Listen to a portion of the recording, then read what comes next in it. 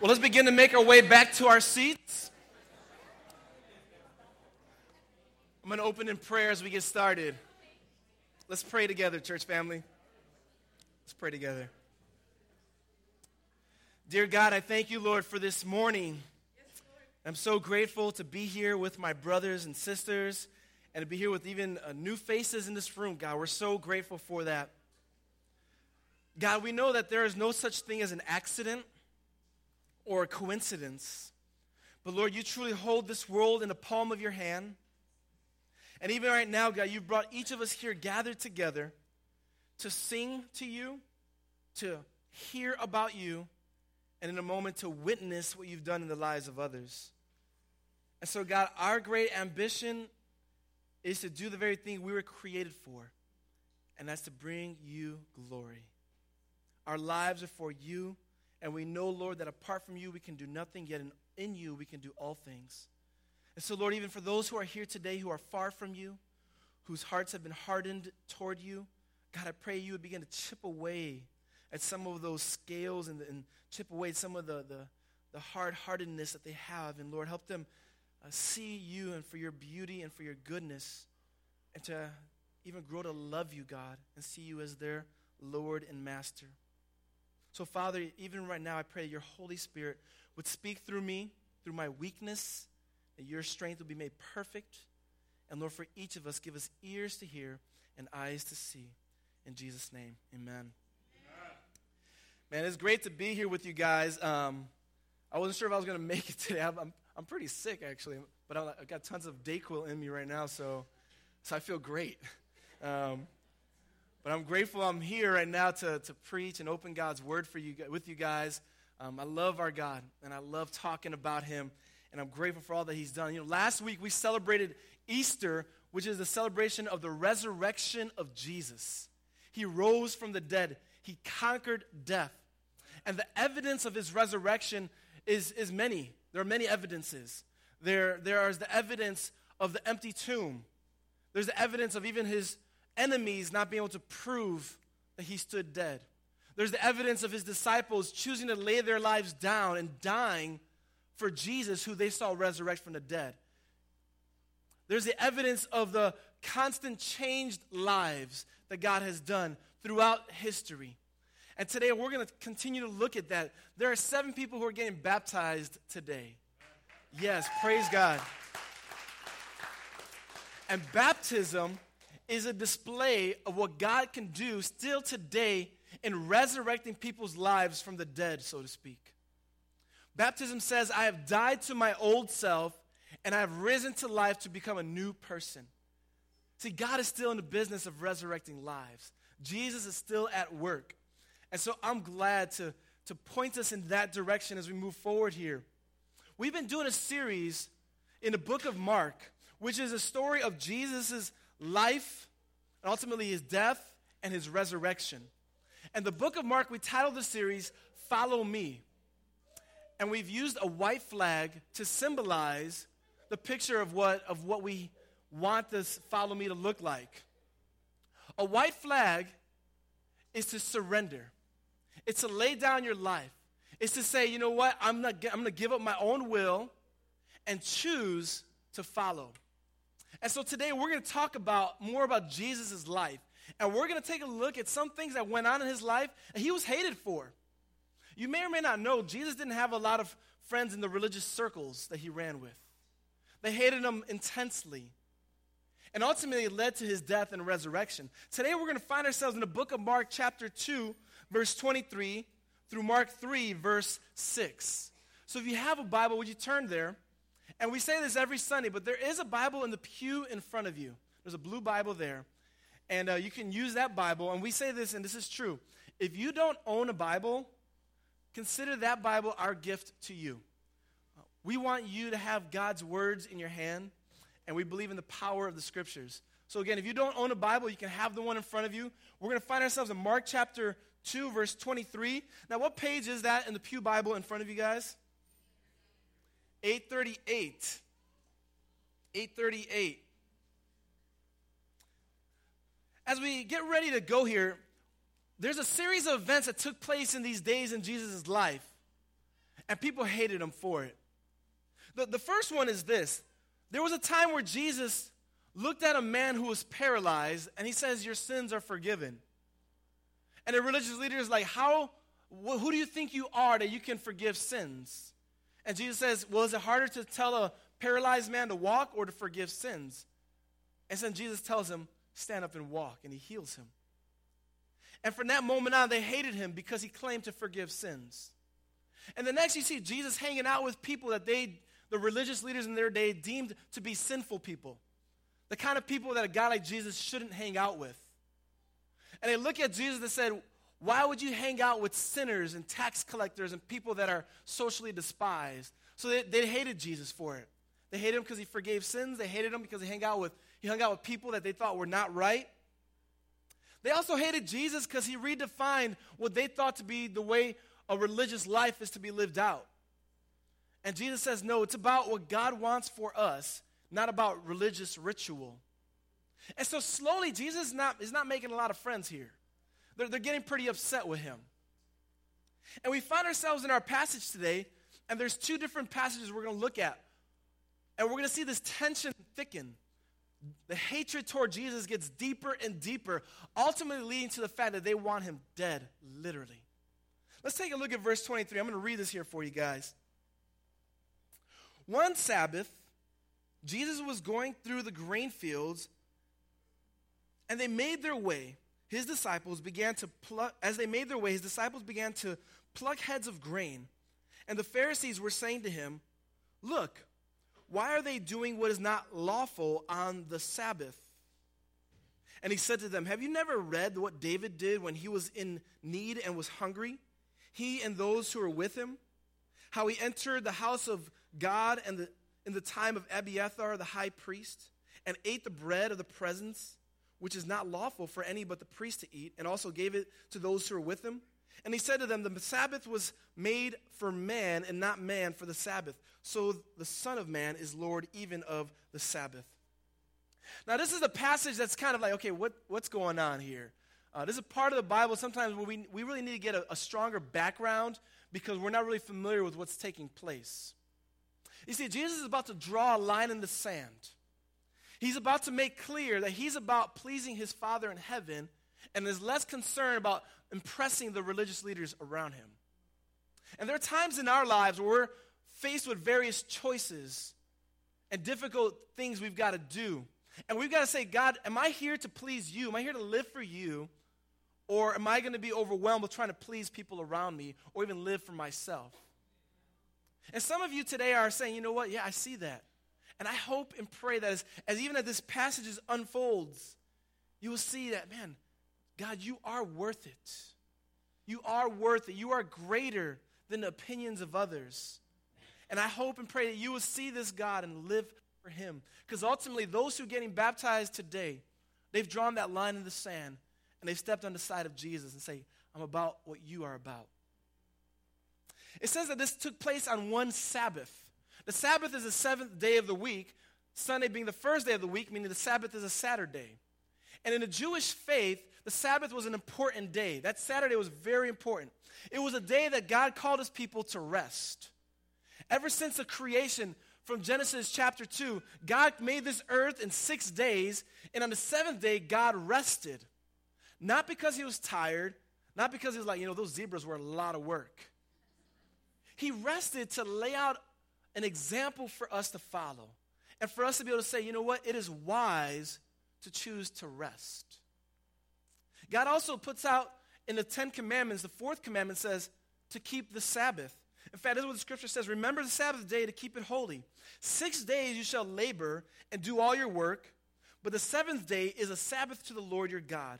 On it you shall not do any work, you or your sons or your daughters, your male servants or your female servants, or your livestock or sojourners who is within your gates. For in 6 days the Lord made heaven and earth, the sea and all that is in them, and rested on the seventh day. Therefore the Lord blessed the Sabbath day and made it holy. God wanted us to have an example of rest. I appreciate a day of rest in the week. And oftentimes we can get at the grind so hard that we don't stop to rest. And God laid out this law for our good, saying, it's good to rest. It's good to stop and pause. But he also said, make the Sabbath day holy. The word holy means set apart.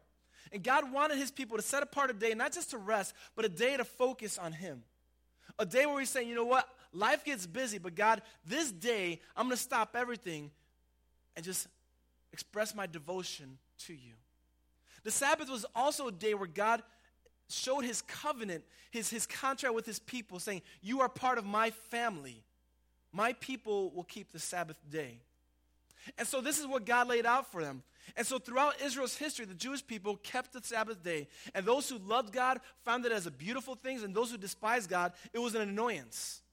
They're like, really, God? I got to rest? I can't do these things? Well, God said not to work on the Sabbath day. He said, that's your day off. But what happened is the religious leaders began to say, well, what does it mean to work? What does it mean to actually work on the Sabbath day? Is, running down the block, is that work? You're getting worked up.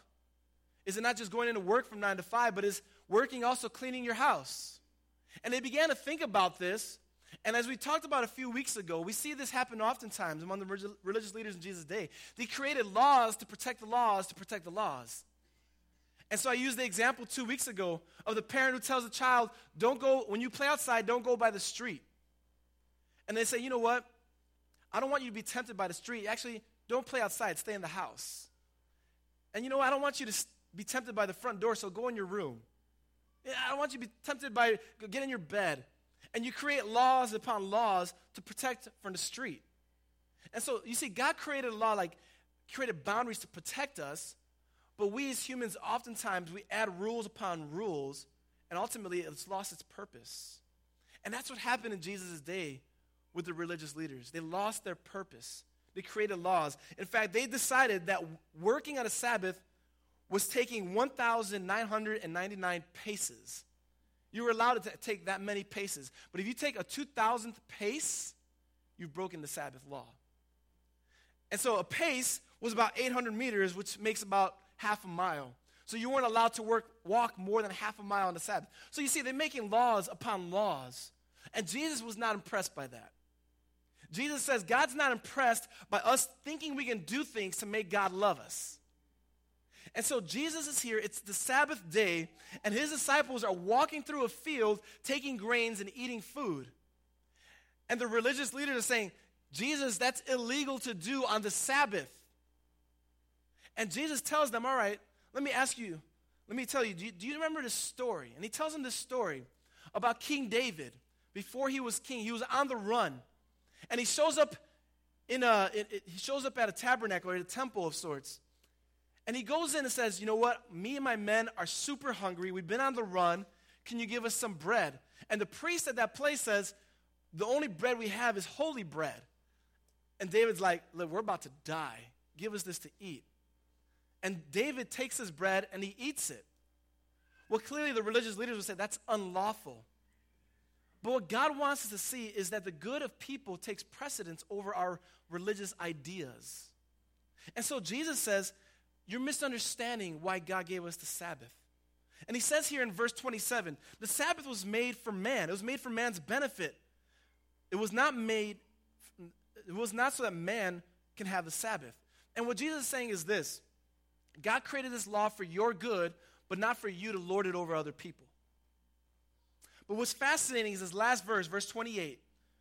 And Jesus says, so the Son of Man, which is a name for himself, is Lord even of the Sabbath. This is a fascinating statement Jesus is making, because Jesus is claiming authority over the Sabbath day.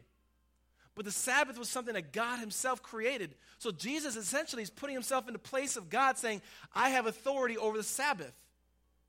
Again, we see Jesus' claim to be God right there in front of these religious leaders. And they weren't happy about it.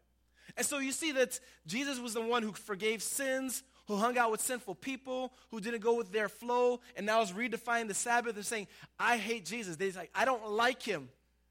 Well, what's about to happen in chapter 3, he's going to push them over the edge, so to speak.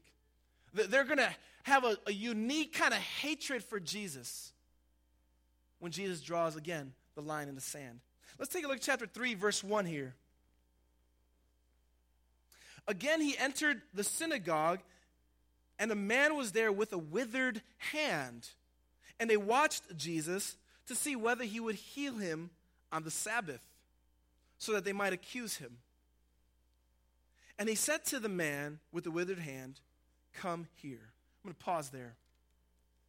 Jesus shows up again on another Sabbath day in the temple, in the synagogue, and there's a man there who's ill. He's got a withered hand. And there, again, the religious leaders are saying it's illegal to heal somebody on the Sabbath. You see, they had this misunderstanding. They miscalculated what pleased God. They miscalculated what was truly honoring to God. I miscalculated 2 weeks ago. It was a Saturday night. We had our baptism service. And I turned on the baptistry on Saturday night because in my mind it takes about 5 hours to fill up. I miscalculated because last time I filled it up, I only put one of the knobs on. But this time I put on two. And then I went home. And Luis Flores came to my house and he's like, "Hey, is the baptistry running?" I'm like, "Yeah, it takes like 5 hours." Like, 5 hours? I'm like, "Yeah, it takes 5 hours." So he leaves. He's like, "You sure?" I'm like, "Yeah." He leaves and it's like 7 o'clock at night. It's been running since like 5 o'clock. We're starting to get the kids to bed and I'm thinking, you know what? No, I put one. I'm starting to do the math here. I'm like, oh no. So I go to Erica. I was like, "Babe, I got to run to the brook." So I run in through the back door here. I open the back door and I hear this. Shh. And I just panicked. I ran up the stairs, came over here, turned off the knob, and I'm seeing the water flow over the baptistry. And I run down into the basement, and the lights are off. I step in and first step. So I run into the kitchen, turn on the lights. I think I could get electrocuted, turn them off. I run into the fellowship hall. There's like 2 inches of water downstairs. I start hyperventilating. I pick up the phone to call Erica twice. She didn't answer. She was putting the kids to bed. And then I just stopped and like, what's she going to do? There's nothing she can do right now. So I was like, what am I going to do? I had a water bottle, 20 ounces, opened it up, and I chugged it. Because I was like, and I thought, I've got to go to Home Depot. You see, the water was flowing into the kitchen and knocked down all those foam ceilings. I mean, it was down, like down. Everything was soaked. And Erica's like, "You should put like an SOS on Facebook saying, 'Come and help me.'" I was like, "I'm not doing that." You know how embarrassing that is? So then she reached out to a couple guys, and Chris and Jeremy, and then Val came by, and it was like 1,000 gallons of water. I'm not exaggerating. Unbelievable. I miscalculated. We didn't do that again today. You see, the religious leaders in Jesus, they miscalculated. They thought God was pleased with them going through the religious ritual, and their hearts weren't attached to it. And a lot of us get in this mindset where we think God is pleased if we do certain things. When God, what he does, he calls us to believe him. He calls us to put our faith in him. And yes, he wants us to live a life that honors him, but God's not impressed by you or me. He calls us to put our faith in him and to live for him. And so here Jesus is here on a Sabbath day. Here's a man who has a disability right there in front of him. And the religious leaders are mad at the thought that he might have the nerve to heal this guy, because they put their religious ritual above the good of another person. And that's not how God operates. And Jesus is there. He sees this man, and he tells the man, "Come here. Come here." Calls him to himself. And Jesus knew what was going on here. In fact, some people even wonder if the Pharisees, these religious leaders, put this man there just to test Jesus. And now Jesus has a choice to make. Will he choose to do good to this man, or will he choose to fold under the pressures that others who are watching him were giving him? You know, my daughter used to like watching The Little Mermaid. And there's a place where Ariel is confronted with a choice. Is she going to trade her voice for legs? She's a little mermaid, so she can sing greatly, but she has fins, and she wants to get on this earth. And Ursula, the sea witch, says, "I'll give you legs, but instead give me your voice." And then she says this. She says, "Life's full of tough choices, isn't it?" I remember even as a kid watching that thinking, man, that's true. And Jesus is here confronted with a tough choice. The kind of choices you are confronted with.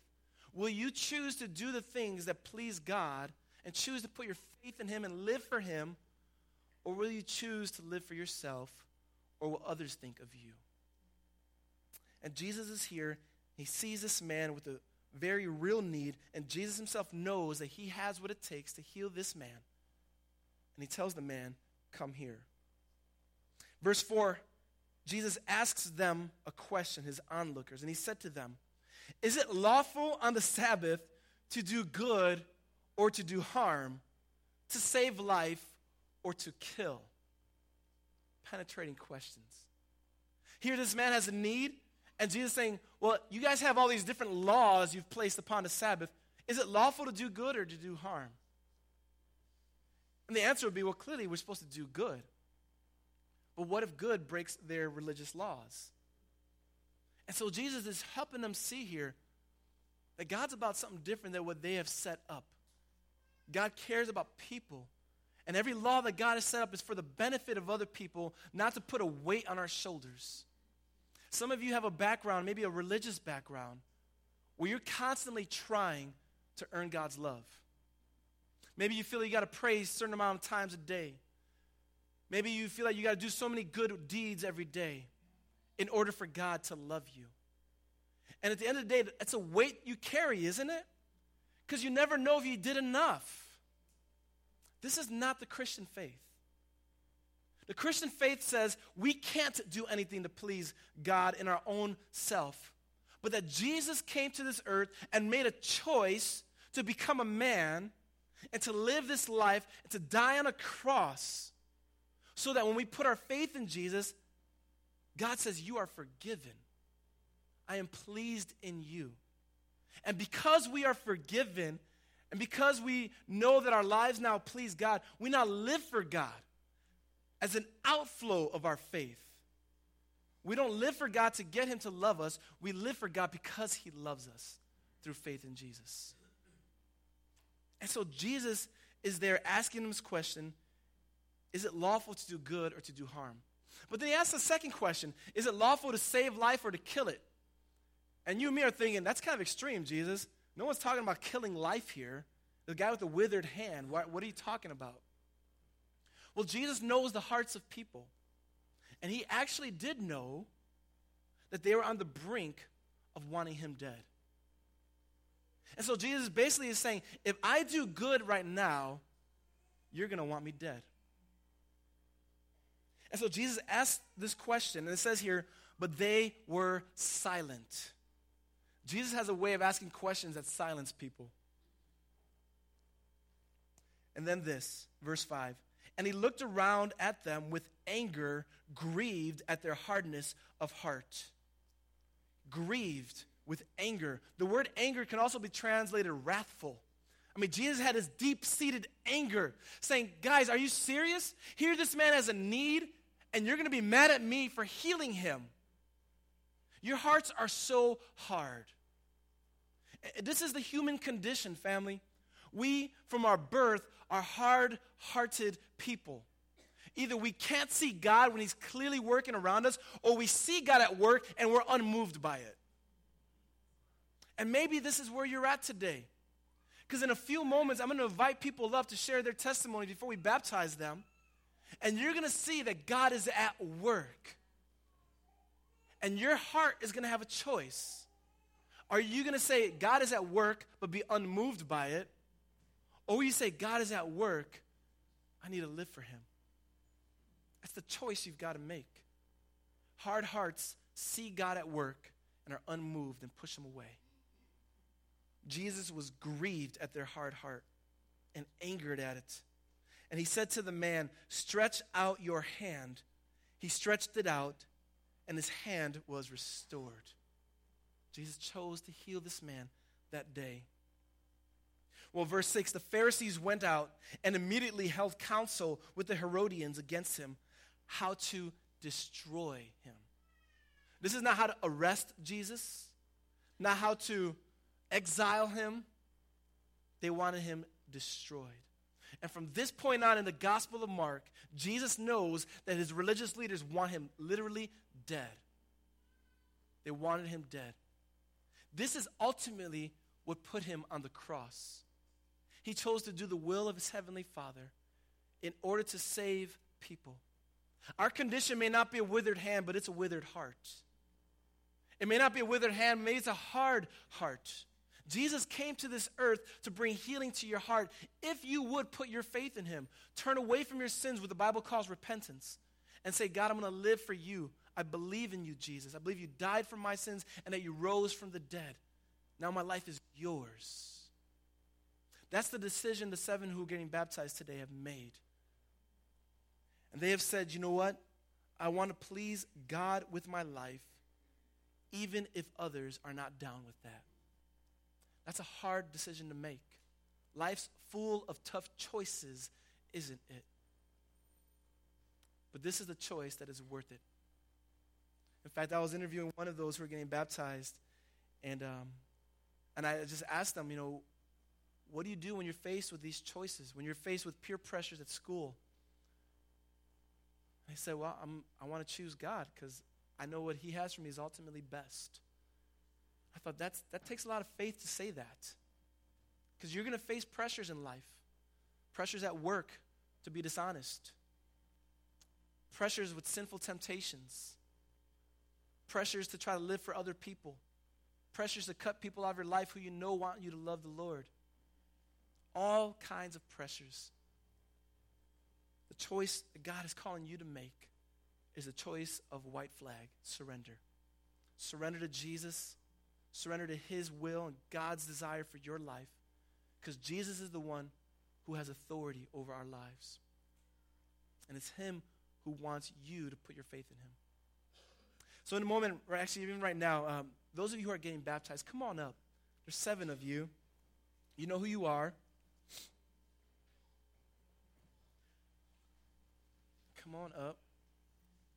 Slide this over. Guys, how cool is this?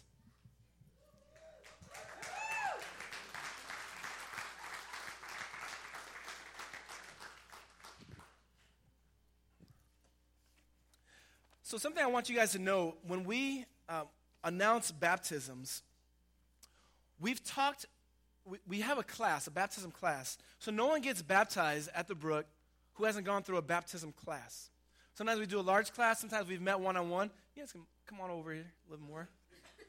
Come right in front of everybody so they can see you. And in this class, we describe for them what baptism is. And you've heard us announce this over the last few months. Baptism is an outward display of the inward faith we already have. Again, nobody here on this stage is getting baptized in order to be cleansed. No one here is getting baptized in order to be forgiven. They are getting baptized because God has cleansed them and has forgiven them. It is something God has already done in their hearts. Each of these here have put their faith in Jesus. And they say, I want to live for him. I believe he died on the cross for my sins. And we, who taught the class, had the privilege of hearing each of their stories. And it's beautiful. It's beautiful to hear what God has done. So I encourage you, even after they share just briefly, pull them aside downstairs and ask them more details. Say, man, tell me more. Tell me more of what God has done in your life. And in a few moments, they're going to be entering into the waters, and we have different leaders from the Brook who are going to be baptizing them. And so this is something that's very important for us. And we have our kids coming up right now because we want our kids to witness this. This is something at the Brook we take serious, God's call for us to raise our children to love God. And we want them to witness what God has done in the lives of people. So with that being said, Cynthia, you're first on my list here.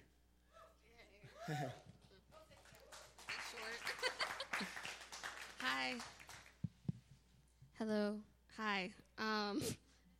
Sorry, this is so different. So I was saved 5 years ago. I was saved. Throughout my life, I have been going to different churches. I've actually been baptized, I want to say, 4 times. I'm not even joking. But every time it wasn't because I was giving my life to Jesus. It was either like an emotional or because other people were doing it, or because it just felt like I had to. And every time I did it, there was no action backed by my faith.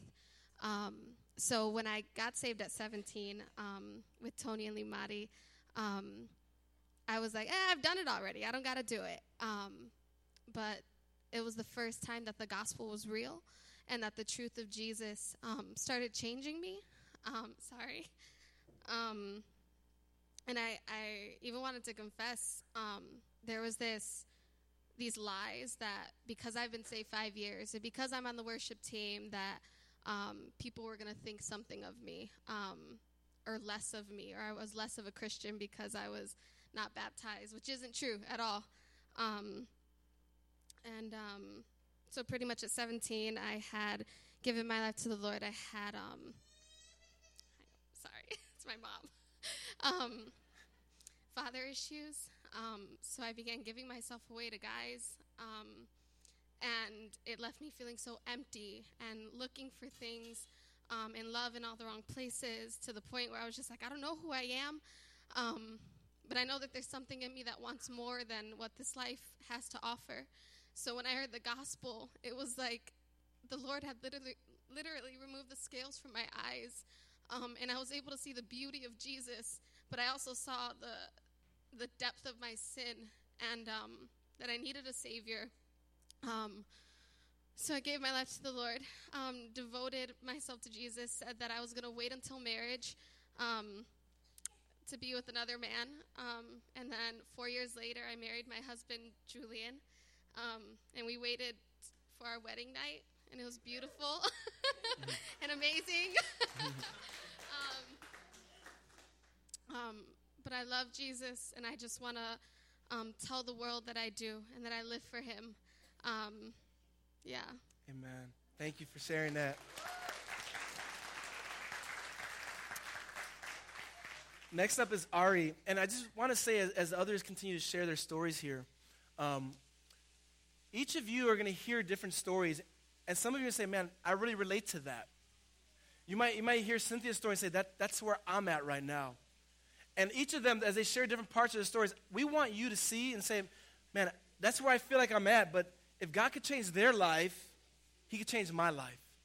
And so we want you guys to hear that. Ari, share with us your story. So, yeah. When I was a little kid, I just, did average kid stuff, sat around, watched TV, being myself, but I had nothing of the Lord. I was just there pretty much. I didn't know what to believe in or anything. So when I was 7, we started going to Kaleo, which I know many of the people are here today. So, hi, guys. While I was there, I was about 7, and me and my mom were in the car, and she had asked me if I'd given my life to Jesus. I was like, no. Why would I do that? But it seems cool. Sure, I'll do it. So when we were in the car, I had done the prayer of salvation.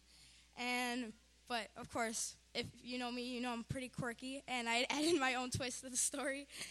And while she was doing it, I started screaming, and she's like, "What's wrong with you?" And I had said, "Please don't close your eyes. We're in the car. If you close your eyes while we pray, we might crash." And we just started laughing, and it became kind of a fun thing compared to just sitting there and closing my eyes and hearing her talk. So by adding that, I kind of took it in better, and the moment still stays in my memory. And now I'm here with my past, which is for a long time, from about till I was a baby till about age 7, my dad wasn't around a lot. And while he wasn't there, I felt the need to have one, so, sorry.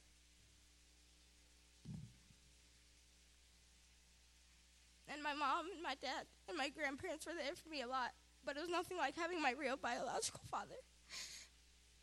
So when I was 7, surprisingly, at a young age, he had 3 strokes, and I thought I was going to lose him, and I didn't think, because I had a relationship with him before, if he dies, I have nothing of him. So when he had stayed alive and he was there with me, my whole relationship with him turned around, and he felt the need to be with me more, and we now have a very, very strong bond, and I'm little daddy's girl, but So I think the people who were there for me before, like my aunt, my mom, my stepfather, my grandpa, who's raising his hand, my grandpa and my grandma, and just anybody else who was there for me, you know who you are because you had a big impact on my life, and you can tell. And now I just thank the Lord for all the people he's given me in my life, like Avion and Aaliyah. I've rekindled my relationship with them because I was friends with them when I was like 4 years old. I didn't even remember who they were when I re-met them. And now we're like best friends, and I couldn't imagine my life without them. Gio, right there, best friend. Mia, you've always been there for me. So I just want to thank everybody for being here and supporting me. And now I'm getting baptized, and I'm ready to renew my life. Amen. Thanks for sharing.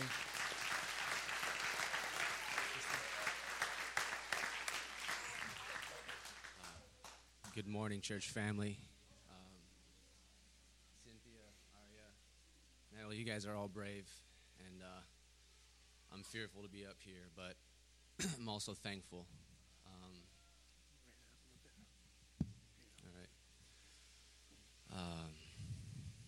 So a life before Christ.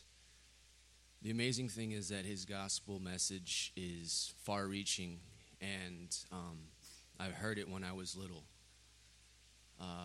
But I didn't fully understand it, and it didn't take root either.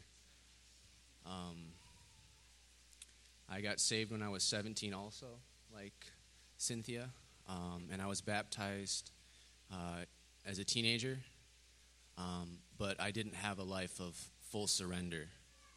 And I like those lyrics today about nothing is hidden now and that I'm here, and that's why I'm up here today, is to proclaim that nothing in my life is going to be hidden from Christ, and that I'm not afraid of my own reputation and what it might look like when it comes to sharing the gospel message of Jesus Christ.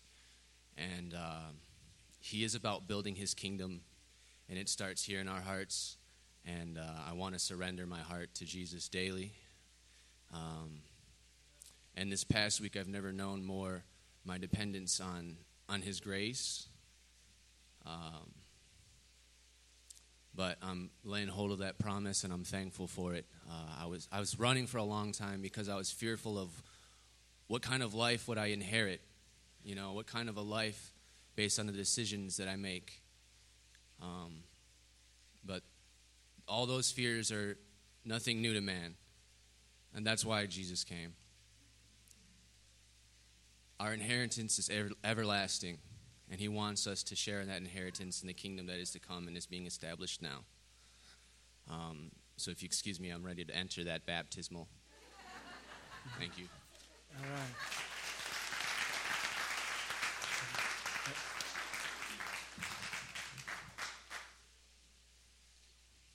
Hello. I think I know God has worked in my life in many ways and many times before, but I'm going to share with you one specific time. Give me a few minutes. My mother fed me the Word of God and stories from the Bible for as long as I can remember, and still does to this day. She basically introduced me to the Holy Spirit. She always says when I was born, she surrendered me to God. Because of her, faith and prayer grew heavily in my heart. Before my life with Jesus, I went about life conscious of my limits such as knowing how many classes I was able to skip without failing, or how many beers I was able to drink before I was unable to drive. Not the best perspective to have growing up, but certain events early in my life nurtured this way of thinking. And when it came to God and his word, I always knew how far from the righteous path I was able to drift away before I became lost. But little did I realize how lost I really was. I'm blessed to have seen the power of prayer a few times in my life, but I can't explain to you the joy that I felt having witnessed that power with my wife by my side. Jesus, just last fall, for the first time in my life, I fasted. I wanted to make solid my relationship with the Spirit of God. During that time, I was working for a company. I'll leave that company unnamed. This company was literally the most unprofessional organization I was ever a part of. I was there for 5 years. At this job, I was threatened, ridiculed, and held from promotion and more, all because I went against the grain trying to do what was right. Throughout those years, I often prayed and thanked God for allowing me to work and to provide. My wife was halfway into her pregnancy when I was informed I was getting laid off. Fast forward several months later, everyone's application to the new job that was taken over was accepted except mine. I am convinced that by fasting, Jesus directly answered my prayer before I even prayed it. He set things in place that led me to a new opportunity before I knew I would be needing one. The reason I mentioned this job is not to talk about the hardships of work, but to show how Jesus delivers to those who believe that he is Christ, the Holy Spirit, the Son of God. I know in my heart that Jesus is the breath of life and the deliverer from sin. I know and trust that Jesus died on the cross that he carried so that my sins can be forgiven. For the rest of my life, I will walk along this path. Knowing I will fail, I'll continue to pray and lead my family to the Word of God the way my mother did for me. Today, I surrender my worries, my sin, my fear with my wife by my side and our beautiful 9-month daughter before us. One of God's gifts to man is the opportunity to enter the heaven with his wife and children. Today, that opportunity is promised. Amen.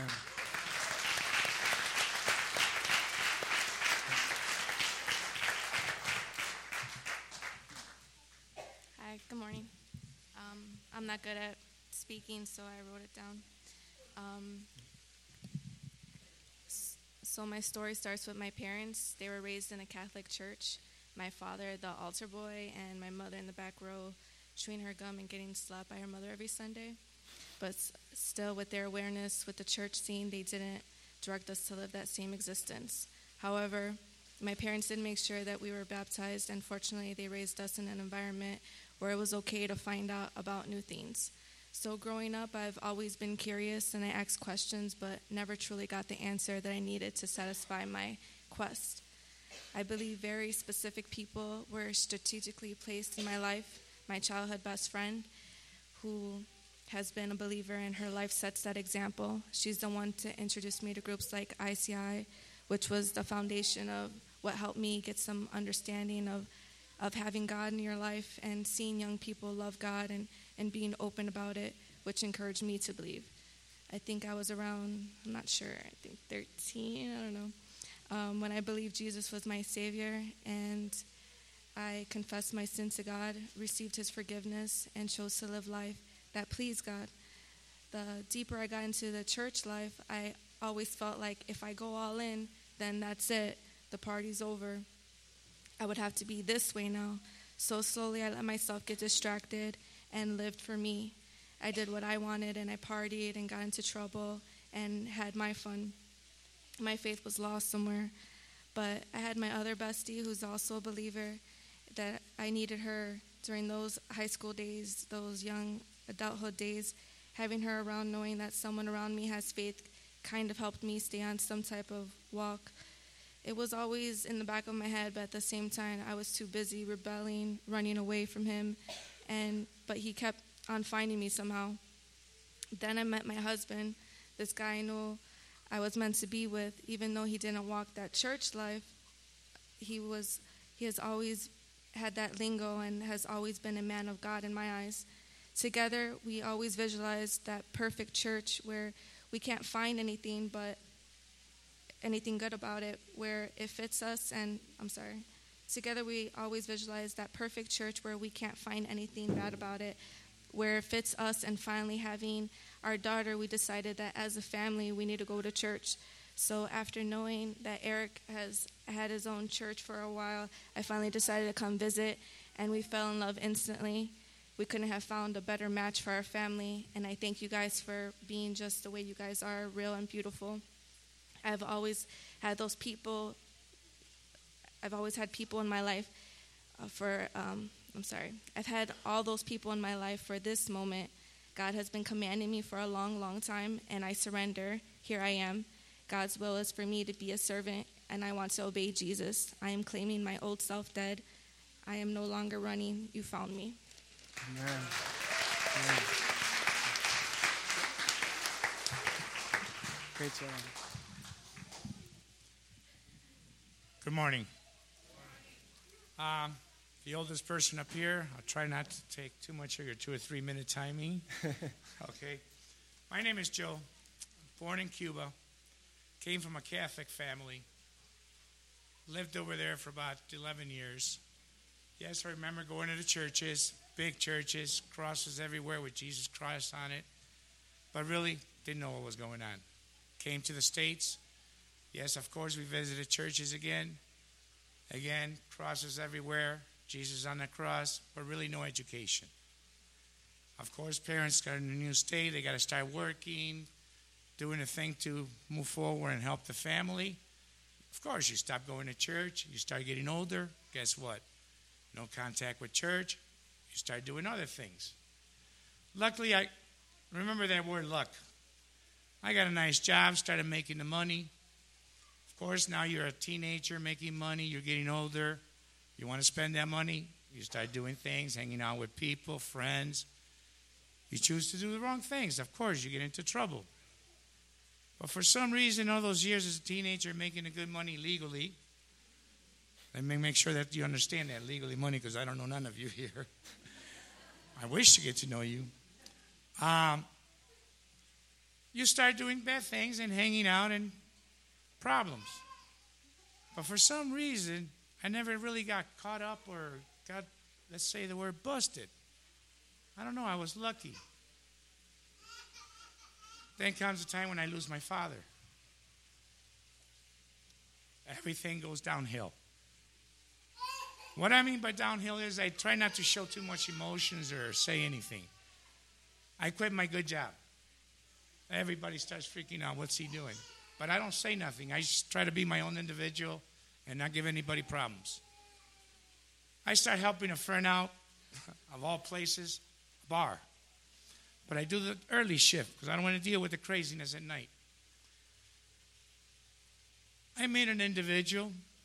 He says, "What are you doing behind this bar?" I have no idea. I said, "No, you don't belong back there. I don't even know who this man is." And he says, "I have a job for you." And I said, "I hope it's a good job, because the one I had was a real good job, making good money." So he introduces me to CPS, Chicago Public Schools. I start working with kids. Life totally starts changing. Boy, am I lucky. Wait a minute, there is no such thing as luck. Somebody's been watching me and keeping an eye on me and helping me out. Who is this person? You don't start realizing then, you start seeing innocent people. Kids that don't know nothing. Your family, your nephews, your nieces, and everything. To make a long story short, I meet a beautiful woman with 5 kids. What do? Something tells me, step in, help out. Do what you're supposed to do. Now I'm learning it's the godly thing to do. You know, help raise the family, teach them the right thing. Thank God, yeah, everybody's got their bads. Good times, bad times, problems in every relationship. We're not perfect. We're all sinners. That's why I call this God's hospital of sinners. Dr. Pastor Eric and Pastor Santiago, which has taught me a lot in the last 4 years. And the most important thing that I learned is one of my sons was really becoming a Christian after learning other kind of religions and me putting him through catechism in the Catholic schools and all that. But he became a Christian. "Dad, you got to study this. You got to learn this." So I come back and start doing that. But one part that I don't want to miss out is after I lost my father, that's when I started what's going on. Then when I started learning about kids, I met my beautiful wife and her 5 angels. I lose a son at 19. I'm like, wow, what is this? Who are you? Why are you doing this? Pastor Santiago was the only one that was able to explain it to me. He's not yours. He was never yours. That's God's child. You're only here to raise him and teach him. It clicked. So that luck and everything that's been going on, you're not listening to the right person. So as time goes by, I'm trying to understand all this, and guess what? For those of you, to make it real fast, they've been questioning who's this house with a white flag. I surrender. I put my white flag up. It's God, the one that's been telling me what you've been doing wrong. You're in the wrong path. Correct it. Change it. And that's why I made this step today in that choice to surrender to the Almighty. He's the one that's going to put us in the right path. So, brothers and sisters, surrender. Thanks, sir.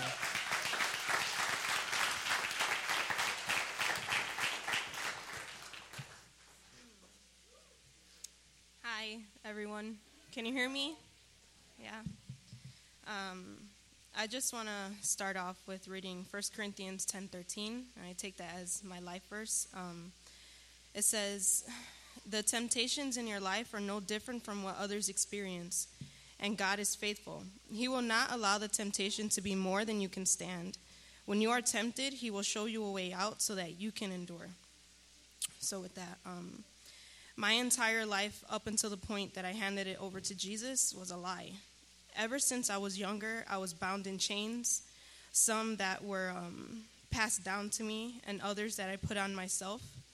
My heart was so turned off to everything that you probably wouldn't have been able to tell the difference from a rock on the ground. But little girls don't just decide one day that they were going to rebel. There are warning signs. The enemy used all the things his tiny hands can hold to use against me growing up. Fatherlessness, anger, offense, abuse.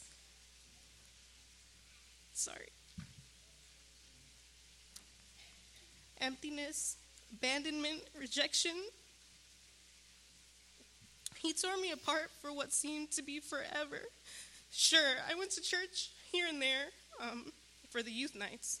It was a getaway, but I knew the reality of the condition of my heart, what God could change my circumstance. I was stubborn and constantly ran to everything else to fill my voids. Drugs, fighting, a boyfriend, just to name a few. Then one summer, God stripped me of everything that I was taking for granted.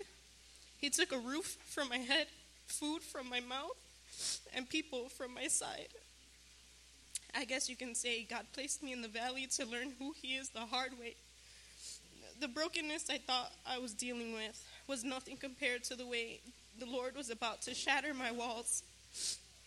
It just so happened that my situation was getting serious. I had to sleep. I needed a shower. I was hungry.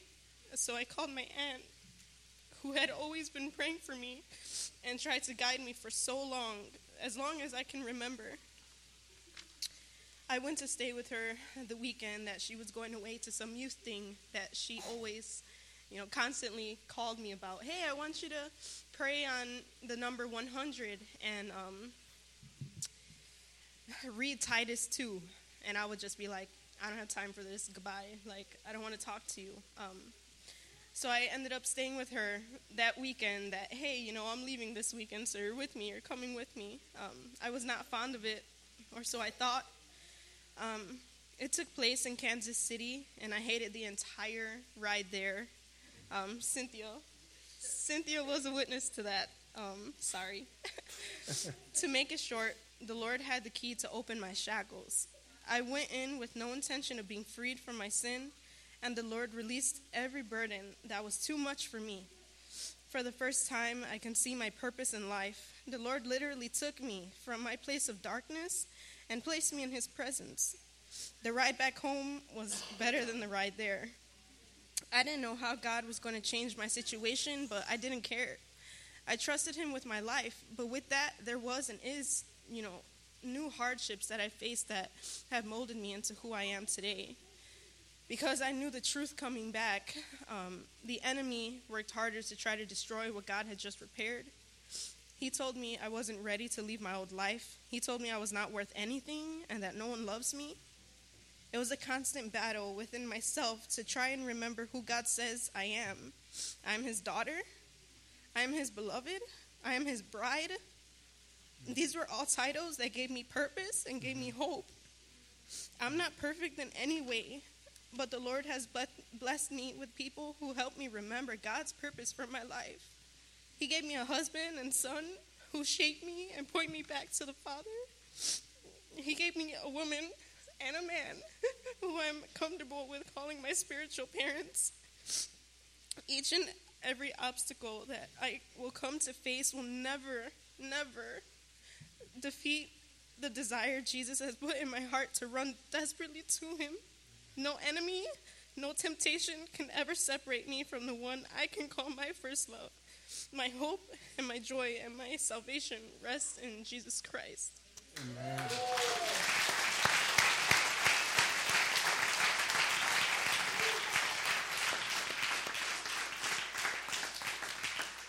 Thank you, each of you, for sharing just a part of what Jesus has done in your life and how he saved you. Like I said, we've got to hear a bigger version of their stories and hear how Jesus saved them from their sin and how they put their faith in him. So ask them, talk to them about it.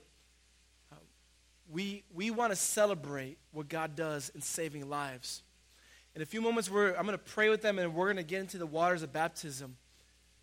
If you're here today, and one of their stories or something in their life just triggered something in your heart, and maybe you felt like you feel like you're in a place in life where you can't get over the garbage that's taken over you. You're stuck with addictions. You're stuck with a low self-esteem, and you're acting out in a variety of ways. And your Father in heaven is drawing you to himself. And he's telling you to put your faith in Jesus as a forgiver of your sin and the giver of life, just as they did. After they get baptized, as we're singing here, we're going to have prayer counselors that are going to come up, and we'd love for you to come and pray with them. Whatever burden it is in your heart, or maybe someone else you're burdened for, we'll have prayer counselors in the front and back after the baptisms, and we would love to pray with you guys. So this time, I want to pray for all of you guys. Let's come together a little more. All right. Let's bow our heads together. God, I'm so thankful for these brothers and sisters of mine whom Jesus has saved by the power of the cross, having taken their sin upon his shoulders, and how he rose from the dead to give them a new life. God, your word says, if anyone is in Christ, he is a new creation. The old has gone and the new has come. And so, Father, I pray for each one of them here, that they, God, would continue to live for you through the ups and downs of life. God, when they fail and when they sin, I pray they could run to the cross where they know they can find forgiveness. God, I pray that they will be courageous in telling friends and family members about you. And I pray that we as a church family would know how to come alongside of them and encourage them in their faith and spur them on. God, we ask that you would glorify yourself through their lives continually as you've already begun to do. Lord, we love you and we bless your name. In Jesus' name, amen. Amen. What you're going to see is they get baptized. We're going to dunk them completely underwater. And you guys can begin to make your way to the back room.